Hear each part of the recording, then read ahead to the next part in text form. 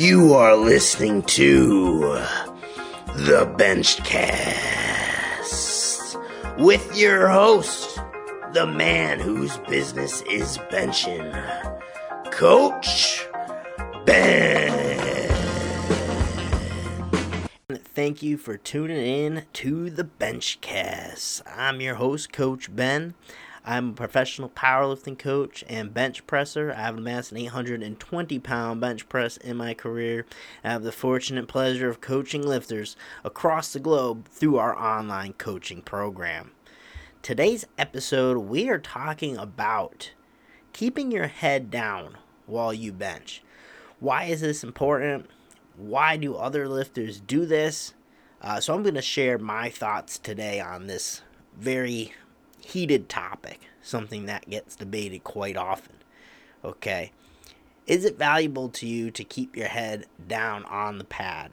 My short answer to this is absolutely. And I've never coached a lifter to lift their head off the pad. I've always ever coached to keep your head down. Okay, and I understand some of the big benchers out there, you see some of those guys lift enormous weight while lifting their head up. But you'll also see that the bar usually doesn't have a very good path to it. There's not a good sign of control there. Okay, it's that sink and heave type technique that you may hear about. You sink that weight way down into your chest, and then you try to get some leg drive and throw it up. I do not coach the bench press like that because it's very void of stability, control, tension. It's really just pure brute strength at that point and hoping that you hit the right bar groove to finish through. It's a very inaccurate style of bench pressing. It also puts you at enormous risk for injury. Okay, because when we're talking about being void of tension, especially at the bottom position of the bench press, if we're talking about wanting to make progress long term in the bench press, this is not something that you're going to want to do. Okay, is that sink and heave style, and it all starts with lifting your head up, because you'll see that time and time again. What happens when you lift your head up? Everything else collapses. The head comes up. What happens is the chest comes down. All right, and that's where the problems ensue, because as soon as that rib cage, that chest comes down, we no longer have that upper back tension that we're looking for. We're no longer really efficiently loading our lats to a large degree. Okay, we're actually disconnecting what's going on with our upper half from our lower half. All right, we're talking good, sound bench press technique. Everything in terms of weight distribution should be driven up into your traps. You should be trying to maintain the highest arch possible through the duration of the bench press, not just when you want to go and press the weight. That's not the time to just find that leg drive and kick it in and try to expect that momentum pop into the bar. It doesn't work that way. All right, where we want to develop good stability and tension, you see a guy like Kirill, who used to hold the raw world record, something in the low 700s at that point.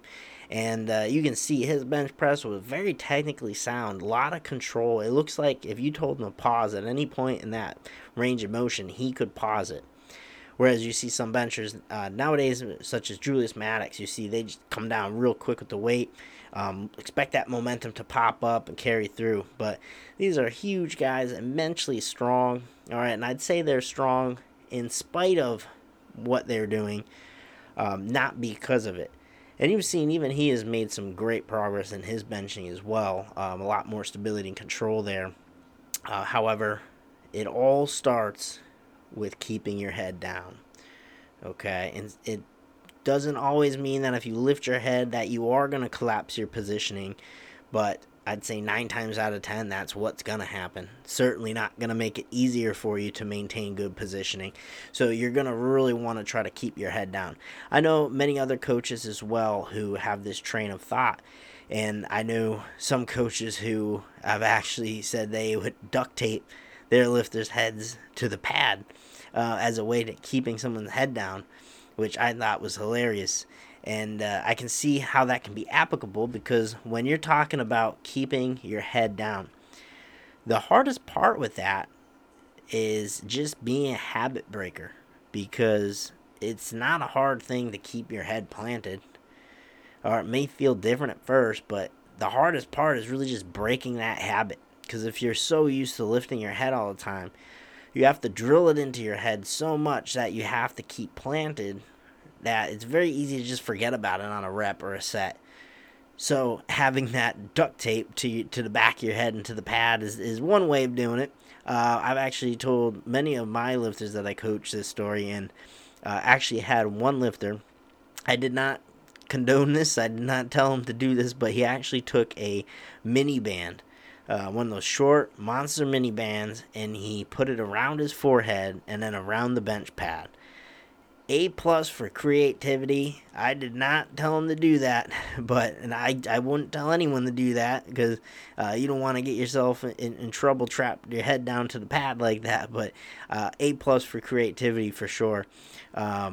It was really funny to see when I received a coaching video one day, and I saw the mini band around the head. Hey, whatever it takes to break the habit, okay? But to get to the point, you want to try to keep your head down at all times when you're bench pressing. You want to try to keep that weight distribution as high up on your upper back towards your neck, T-spine, that you possibly can. You don't want there to be a lot of contact with your upper back. You want to keep all that weight, again, driven back into your upper traps. Legs are pushing that way. There's no weight bearing through the hips. That's a whole other conversation we can get into. But all that weight's being driven back into your traps. The head staying down is what's going to help maintain it. Okay? I would encourage anyone who's having trouble keeping their head down, if you're a bar watcher, I would start watching a neutral point on the ceiling. Okay? Because where your eyes go, the head's going to want to follow. This is true for any of your lifts. All right, if you're a bar watcher, it's entirely possible to keep your head down and bar watch. I'm definitely someone who likes to keep my eyes fixated on the bar, especially as a shirted lifter. Doesn't mean my head has to lift. However, if you're having trouble breaking that habit, that's something that you're going to want to kind of nick right away. Okay, you're going to want to pick a neutral spot in the ceiling, okay, and not watch the bar, because as soon as you watch, you're probably going to lift your head up. Okay, so whatever you have to do to kind of drill that, to kind of get you out of breaking that habit that you're probably super accustomed to, it's going to help you tremendously. So again, guys, keep your head down. It's going to help out your bench press in more ways than you can imagine. This is something that I see time and time again with lifters, majority lifting their head up. All right, this is going to help. And the other thing too is making sure you have good traction on your pad, because you want to be able to drive back efficiently into the traps and not slip. Okay, if you're starting to slip, probably staying planted there, creating a poor leg drive pattern, doing that sink and heave type benching is going to be more commonplace for you. All right, just what feels more natural and better in that scenario. Make sure whatever you're benching on, a commercial gym pad, even a worn out pad in a powerlifting gym is entirely possible. You need to make sure that you put something down there that is going to be very anti-slip. Okay, I recommend on the Slingshot website, Mark Bell's Benchmark product. All right, very little investment. I think it's like $15. Fantastic thing. I've used mine for the past 3 years on my bench pad. Works fantastic. So I would definitely look to apply that to whatever you're benching on. That's going to help you in the process of keeping your head down. All right, guys, that's all I got for you today. I want to say thanks for tuning in, and I will talk to you all next time. Thanks for listening to the podcast. If you enjoyed today's episode, please give it a thumbs up and share. If you want more information on how to transform your bench press, consider checking out the Better Benching Academy on BigBenches.com. This is the ultimate resource for building your bench. Head on over to BigBenches.com to see how you can get started today.